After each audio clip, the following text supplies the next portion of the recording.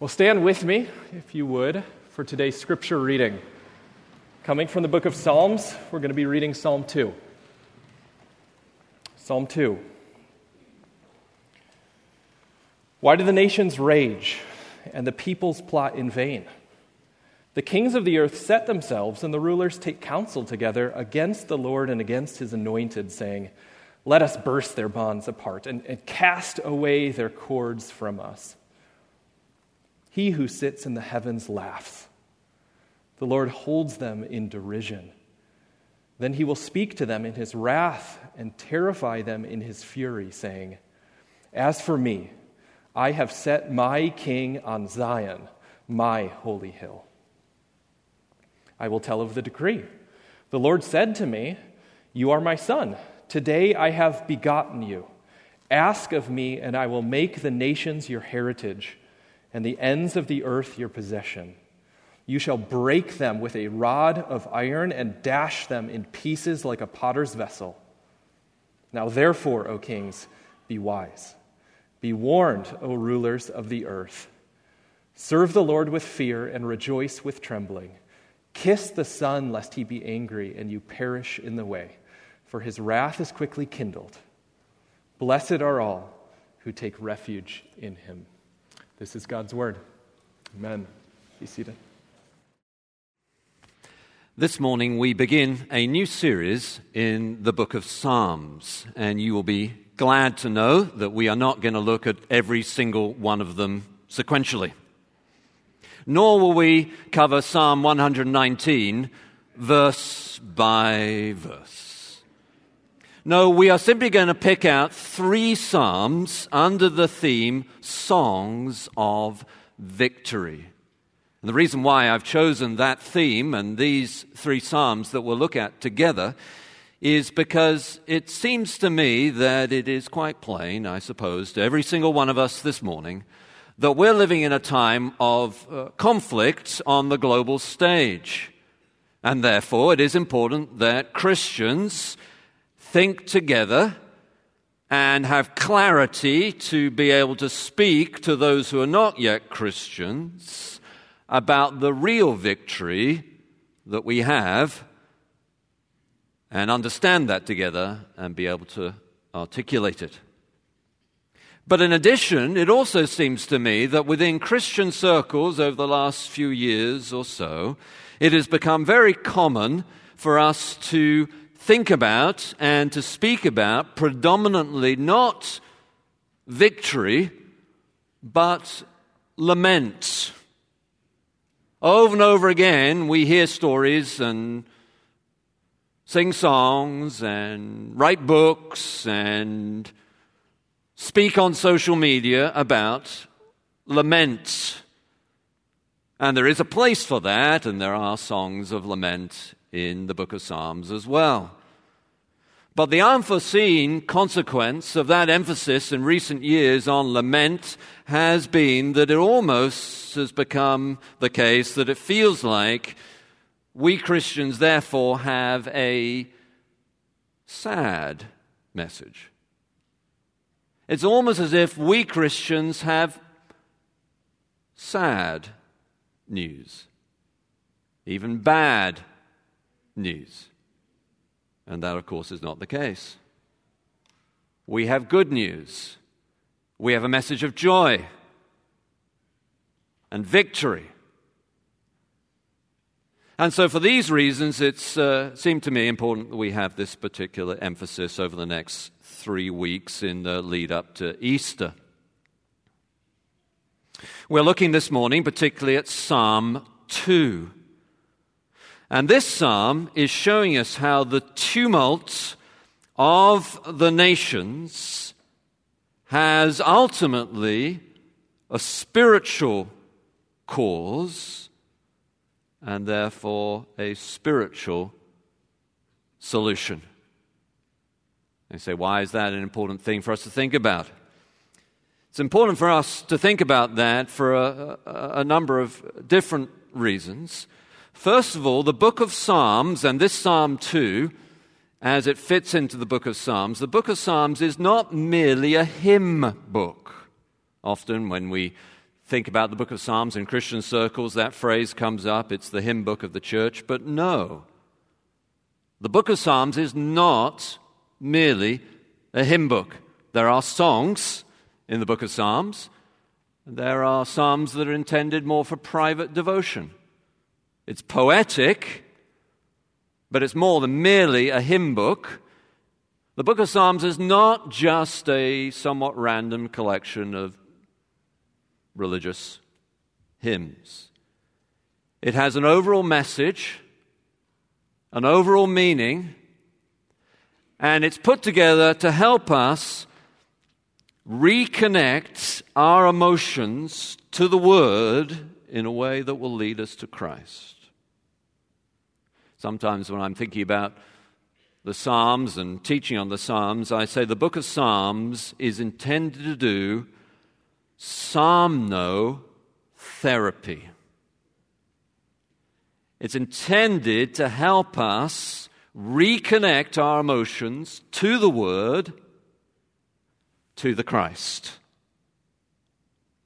And so one of the reasons why we need to do this is because with all the tumult of the nations, with all the chaos on the global stage, it's very easy for us to feel anxious and disturbed. And we need to reconnect our emotions to the truth of God's Word that will lead us to Christ. We need to see the bigger picture. And Psalms as a whole, and this psalm in particular, can help us do that. But in addition, not only can this psalm help us reconnect our emotions to the truth of God's Word and to Christ in the time of this tumult of the nations, because it shows us that the ultimate spiritual cause of the tumult of the nations today is a spiritual one, and its solution is therefore spiritual too. Not only is it able to show us that, it is able also to give us, in consequence, the courage that we need. It's one thing to have conviction of the truth. It's another thing to live courageously in the light of the truth. I, like you, have heard many sermons over the years, and some sermons are more memorable than others, inevitably, and some stick in your mind. One sermon I heard when I was a college student, the preacher said to us, he was preaching on the priest Eli in the Old Testament, and he described that priest Eli as a good man but weak. And he looked at us college students and said, Eli was good but weak. You need to be good and strong. Today, we who are Christians need not only the conviction of the truth, we need the courage to stand up for that. And to have that courage, our emotions, our feelings need to be reconnected to the Word, to the Christ, particularly in this time of the tumult of the nations. And this psalm, Psalm 2, is showing us how the tumult of the nations ultimately has a spiritual cause and therefore a spiritual solution. Well, let's look at it then together. And as we look at this psalm, we need first of all to put it in its wider context of the book of the Psalms, because the Psalms are not merely a hymn book. They have an overall message. They have an overall theme. They are structured very carefully around that overall message, that overall theme. And the Psalms are structured in this way. There's an introduction. Psalm 1 and Psalm 2 are the introduction to the book of Psalms. Psalm 1 says, "Blessed is the man who fears the Word, who lives in the light of the Word of God." That is the path of blessing. That is the path of true happiness. Psalm 2, the one we're looking at this morning, is a royal psalm, and indeed, as we'll see, a messianic psalm, and it is showing us that blessing comes as we commit to the Messiah as our King. That's the introduction to the book of Psalms, and that's the overall theme of the Psalms, connecting our emotions to the Word, to Christ as the King. The rest of the book of Psalms is re-articulating that message in one way or another. It's structured around 5 sections. And the 5 sections reflect the 5 books of the law of Moses. It is saying over and over again, this word, this law, that is the path of blessing. At the end of each section, it says a variation upon these words, praise be to the Lord God forever and ever, amen. Section 1, end of section 2, praise be to the Lord God forever and ever, amen. Those 5 sections to reflect the Word of God as revealed to Moses in the first 5 books of the Bible. And then in the end of the book of Psalms, there are 5 praises or hallelujah psalms, 5, again, to reflect the 5-fold division of the law and the 5 first books of the Bible. To tell us again that blessing comes as we follow the Word of God. That is the path to true happiness. But then in the middle of those final 5 hallelujah psalms, it describes how that blessing is centered upon the one who is anointed as the horn, H-O-R-N. The horn in the Old Testament, in the Bible, is an image of the Messiah, the King, from 1 Samuel chapter 2, when Hannah praises God about the horn that is to be lifted up, that is to be David, the king. And at the end of that story of Samuel and 2 Samuel 22, David then describes the horn that has been lifted up as him, as the anointed one. And so this horn in those last 5 hallelujah psalms, that are 5 because they're reflecting the Word of God, the 5-fold division of the first 5 books of Moses of the Pentateuch, center upon, though, Christ, the Messiah, the horn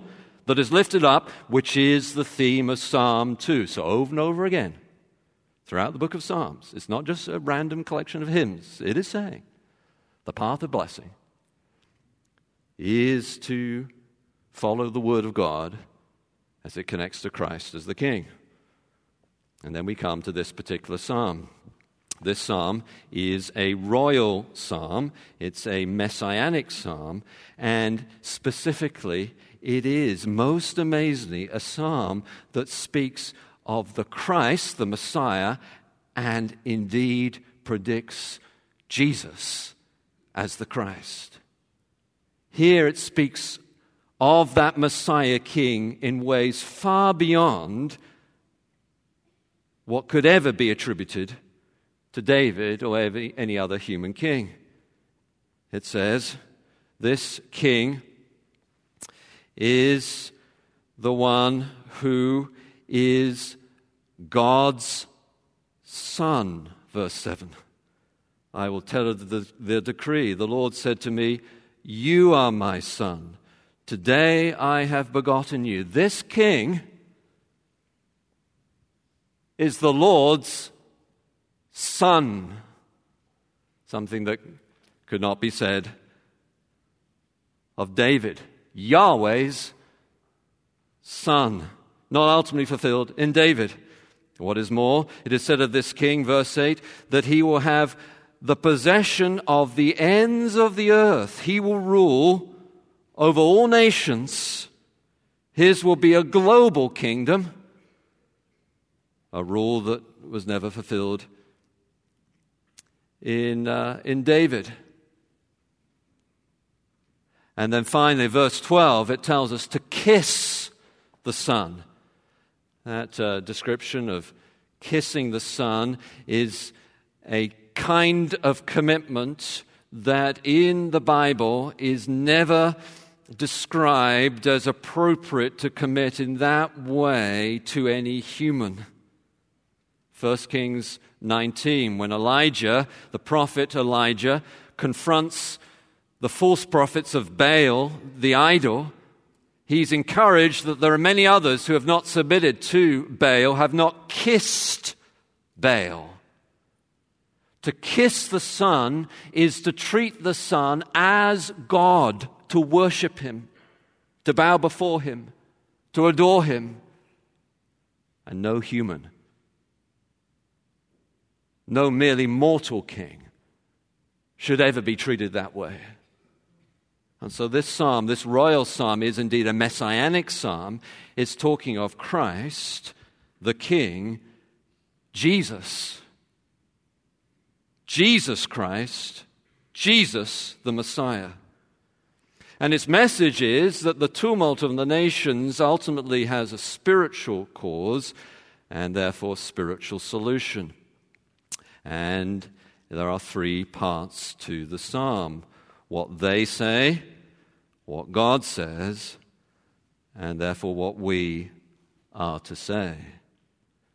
What they say, verses 1 to 3. Why do the nations rage and the peoples plot in vain? There is a tumult of the nations. Why? Why do the nations rage and the peoples plot in vain? The kings of the earth set themselves, and the rulers take counsel together against the Lord and against his anointed, saying, this is what they say: let us burst their bonds apart and cast away their cords from us. What they're saying is, we will not submit to, we will not accept the rulership of God and his Christ. We will burst their bonds apart. Their rule that seems so oppressive that it is like a bondage, its cords tying us down, stopping us acting in ways that we believe are our right or should be our liberty to act. We'll burst them apart. We'll cast their cords from us. So the ultimate reason for the tumult of the nations, why do the nations rage? Why do they plot? What is going on? Why does this happen? This psalm is telling us that the ultimate reason is our human rebellion against God and his Christ. So today, when, as inevitably is the case, on the forefront of all our minds are the wars of our own day, and specifically Russia and Ukraine, and we analyze why that is happening and what's going on and what is the cause for that, and not only Russia and Ukraine, there'll be other wars to come in the future, and there have been other wars in the past, and not only international conflict in the not-too-distant past in this own country, there have been significant tumults as well. When we look at the tumult of the nations, we can analyze it along certain ways. We can look at the geopolitical realities and the machinations of the movers and shakers of our globe. And we can look at the psychological motivations of those involved. We can analyze it culturally and socially and historically and all that.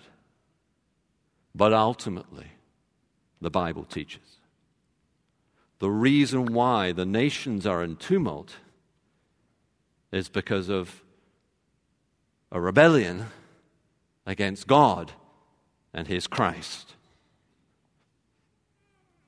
What CNN will not tell you about the current conflict that has been building, of course, for a number of different years is that Ukraine has been for decades the Bible Belt of the whole Russian-speaking world. That is where there are the largest churches. That is where the seminaries are. That is where the training centers are. There are many other dynamics going on. There are geopolitical realities, there are psychological and historical and cultural factors, and there are Christians in Russia just as much as there are in Ukraine. We have missionaries working in Russia. We have Russian Christian leaders that we partners with and believe in their work, but ultimately the conflict beyond just one nation, the rage of the nations, is a spiritual conflict. It's an expression of our human rebellion, all of our human rebellion, against God and His Christ. In 2014, when Russians annexed Crimea, a place where there are seminaries, a seminary there taken over, destroyed, literal burning of Christian books in the middle of all what CNN will not tell you, what Fox News will not tell you, what you'll not get on whatever social media app you're following to keep up with the latest data. What will not be told you is that there is a bigger picture. There's a spiritual reality going on. And that is a human rebellion against God and His Christ. Across the whole globe. That's the spiritual cause. That's what they say. What does God say? Verses 4 to 9. Here's what God said. God says, "He who sits in the heavens laughs. The Lord holds them in derision. Then He will speak. He will speak to them in His wrath and terrify them in His fury, saying, as for me, I've set my king on Zion, my holy hill. I will tell of the decree. The Lord said to me, you are my son. Today I've begotten you. Ask of me, and I will make the nations your heritage, the ends of the earth your possession. You shall break them with a rod of iron and dash them in pieces like a potter's vessel." What God says, He who sits in the heavens laughs. Then He will speak. First He laughs, then He speaks.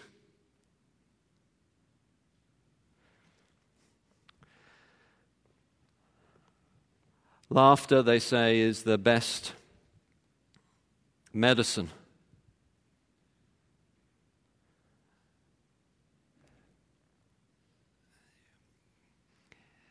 It can be used in all sorts of different ways and have different impact depending upon its context and tone.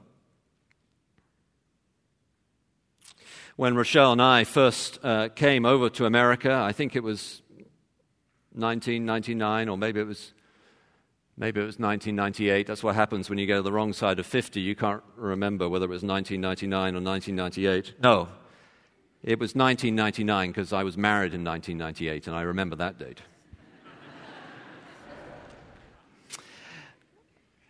We flew from London Heathrow to JFK on, I think it may have been American Airlines or British Airways, I don't remember. At any rate, we're flying out of Heathrow, and Rochelle and I, we had no kids at the time, it was just the two of us.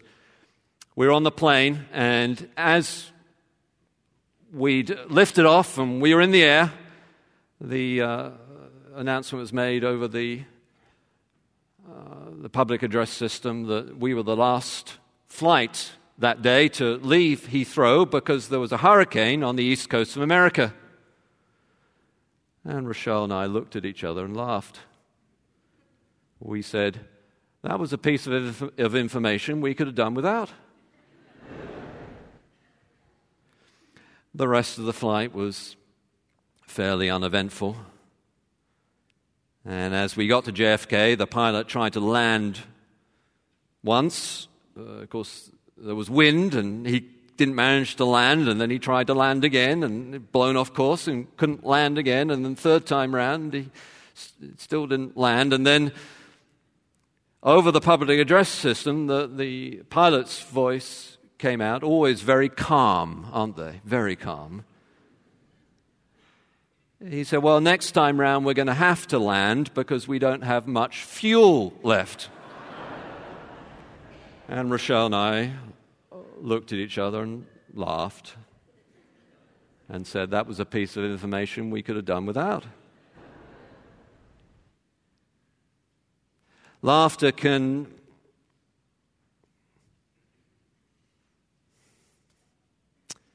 expose the hubris and pride of the human condition. It was Muhammad Ali, it is said, who was on a plane one time, who said to the air stewardess, who was trying to get him to put on his seatbelt, "Superman don't need no seatbelt." To which Muhammad Ali is meant to have had the immortal response from the quick-witted air stewardess, "Superman don't need no plane either."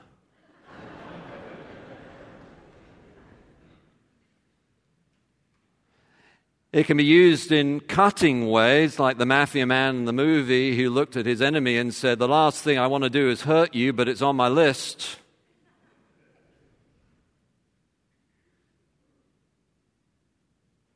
We can laugh at God.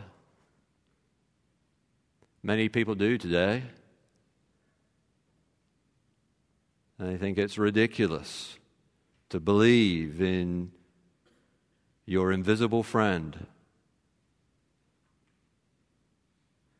But as Regina Spektor put it, Regina Spektor, a New York City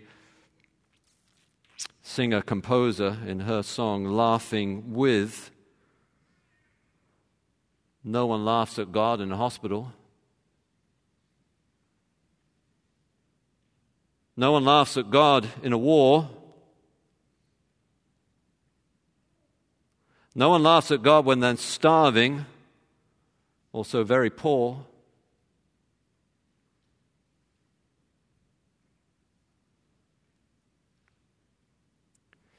And this laughter here exposes the ridiculousness of us raising our fist against the Almighty.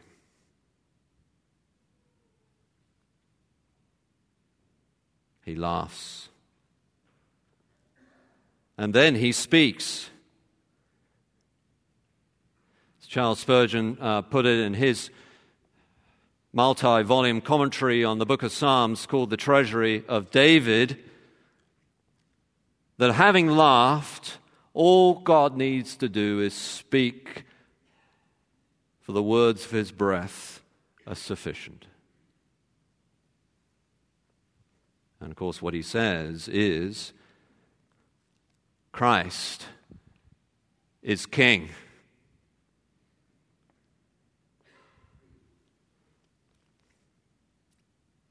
What they say, what God says, and therefore what we are to say. Verses 10 to 13. Now therefore, O kings, be wise. Be warned, O rulers of the earth. Serve the Lord with fear and rejoice with trembling. Kiss the Son, lest he be angry and you perish in the way, for his wrath is quickly kindled. Blessed are all who take refuge in him. What we are to say essentially is evangelism. Here we have a warning. Now therefore, O kings, be wise, be warned, O rulers of the earth. A warning of the consequences of not following Christ as our King, but also a welcome. Serve the Lord with fear, rejoice with trembling, kiss the Son, lest he be angry and you perish in the way, for his wrath is quickly kindled. Blessed are all who take refuge in him. It's a word of warning and a word of welcome. For the tumult of the nations ultimately has a spiritual cause and therefore a spiritual solution. Evangelism. the gospel.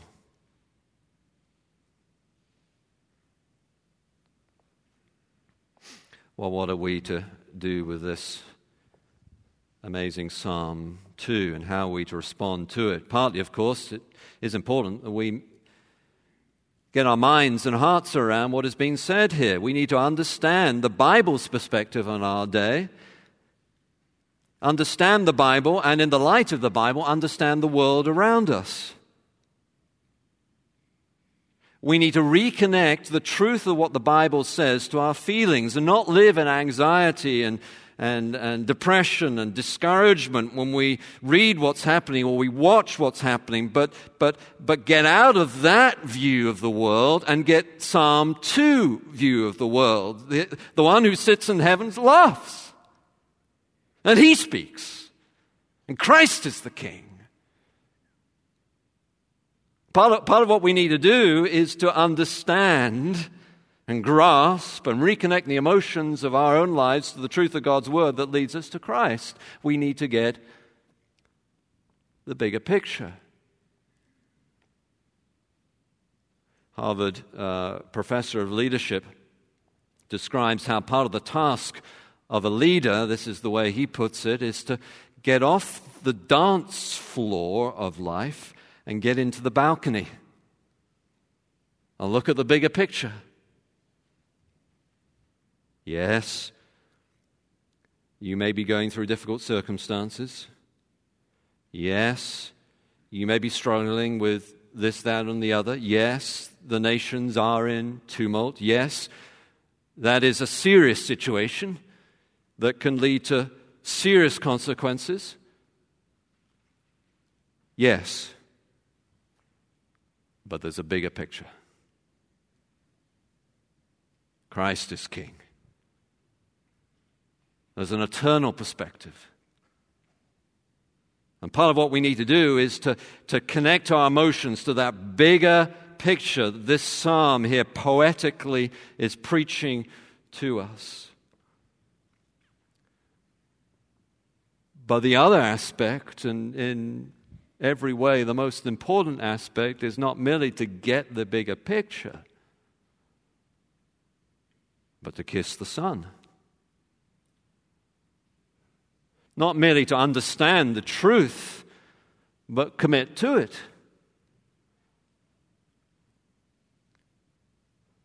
And here, I'm afraid, very often we minimize what is being asked of us. If you like computer games, you will probably know that if you're playing a computer game, updates to that game can at times be released from the internet, and sometimes called a DLC, or a downloadable content. You can get some new updates to the computer game.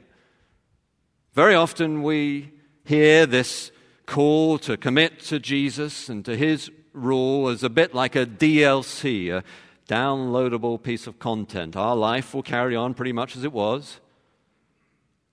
We'll keep on playing the same game that we've been playing, and we'll just download a bit of extra spiritual content. But actually, what's being asked of us here is far more than that. It's to kiss the Son. That is to bow before Him, submit to Him, worship Him, reorientate our whole lives around Him and His rule. And that is the blessing that is on offer for those who do. I have recently had my office at the church reconstructed a little bit. It had a partition of walls that made it kind of cramped, I felt. And so I've asked our maintenance people to knock down those walls. So those of you old enough to get the reference, I said, "Mr. Kern, tear down these walls." And he did. To kiss the Son is not to have a DLC, a downloadable piece of content stuck into the already existing software of your lives. It's to reconstruct your life, to have walls torn down.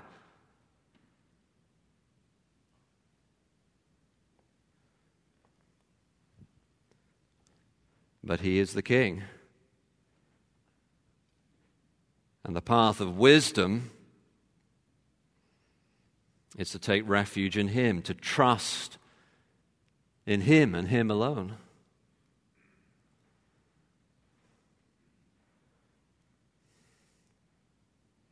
To kiss the Son. Oh, Lord God, we do pray that we would do that.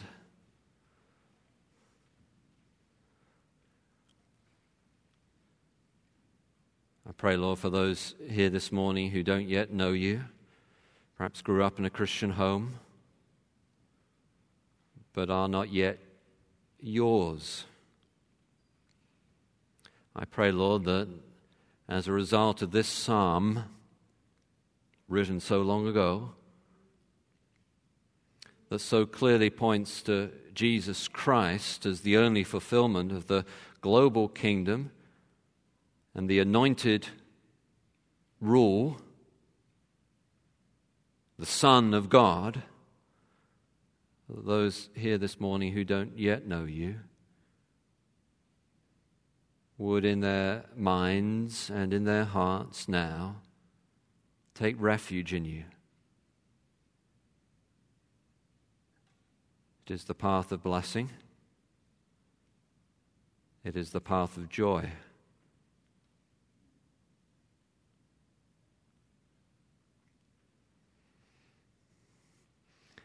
And our Lord God, I pray for all those here who are anxious, who feel as if the engine of their internal thoughts is always revving at the moment. They watch the news, they follow what's going on in the world, and they are anxious and angry and stirred up and wonder what on earth is going on.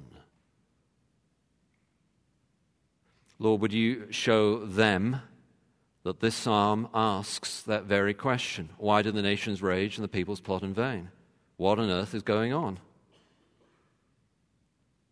And to that question there is an answer. The world is in rebellion against you, Lord. All of us.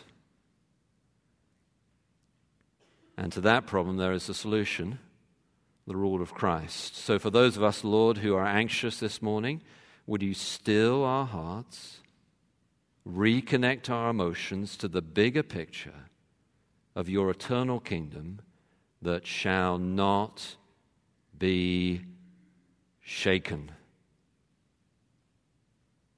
Help us to live, Lord, in the light of that bigger picture today and this week.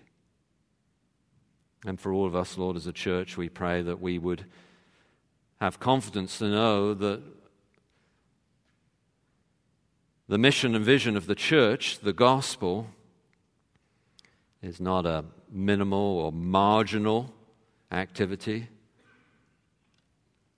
but is the very solution to the biggest problems we face today and every day. So give us courage, we pray in Jesus' name. Amen.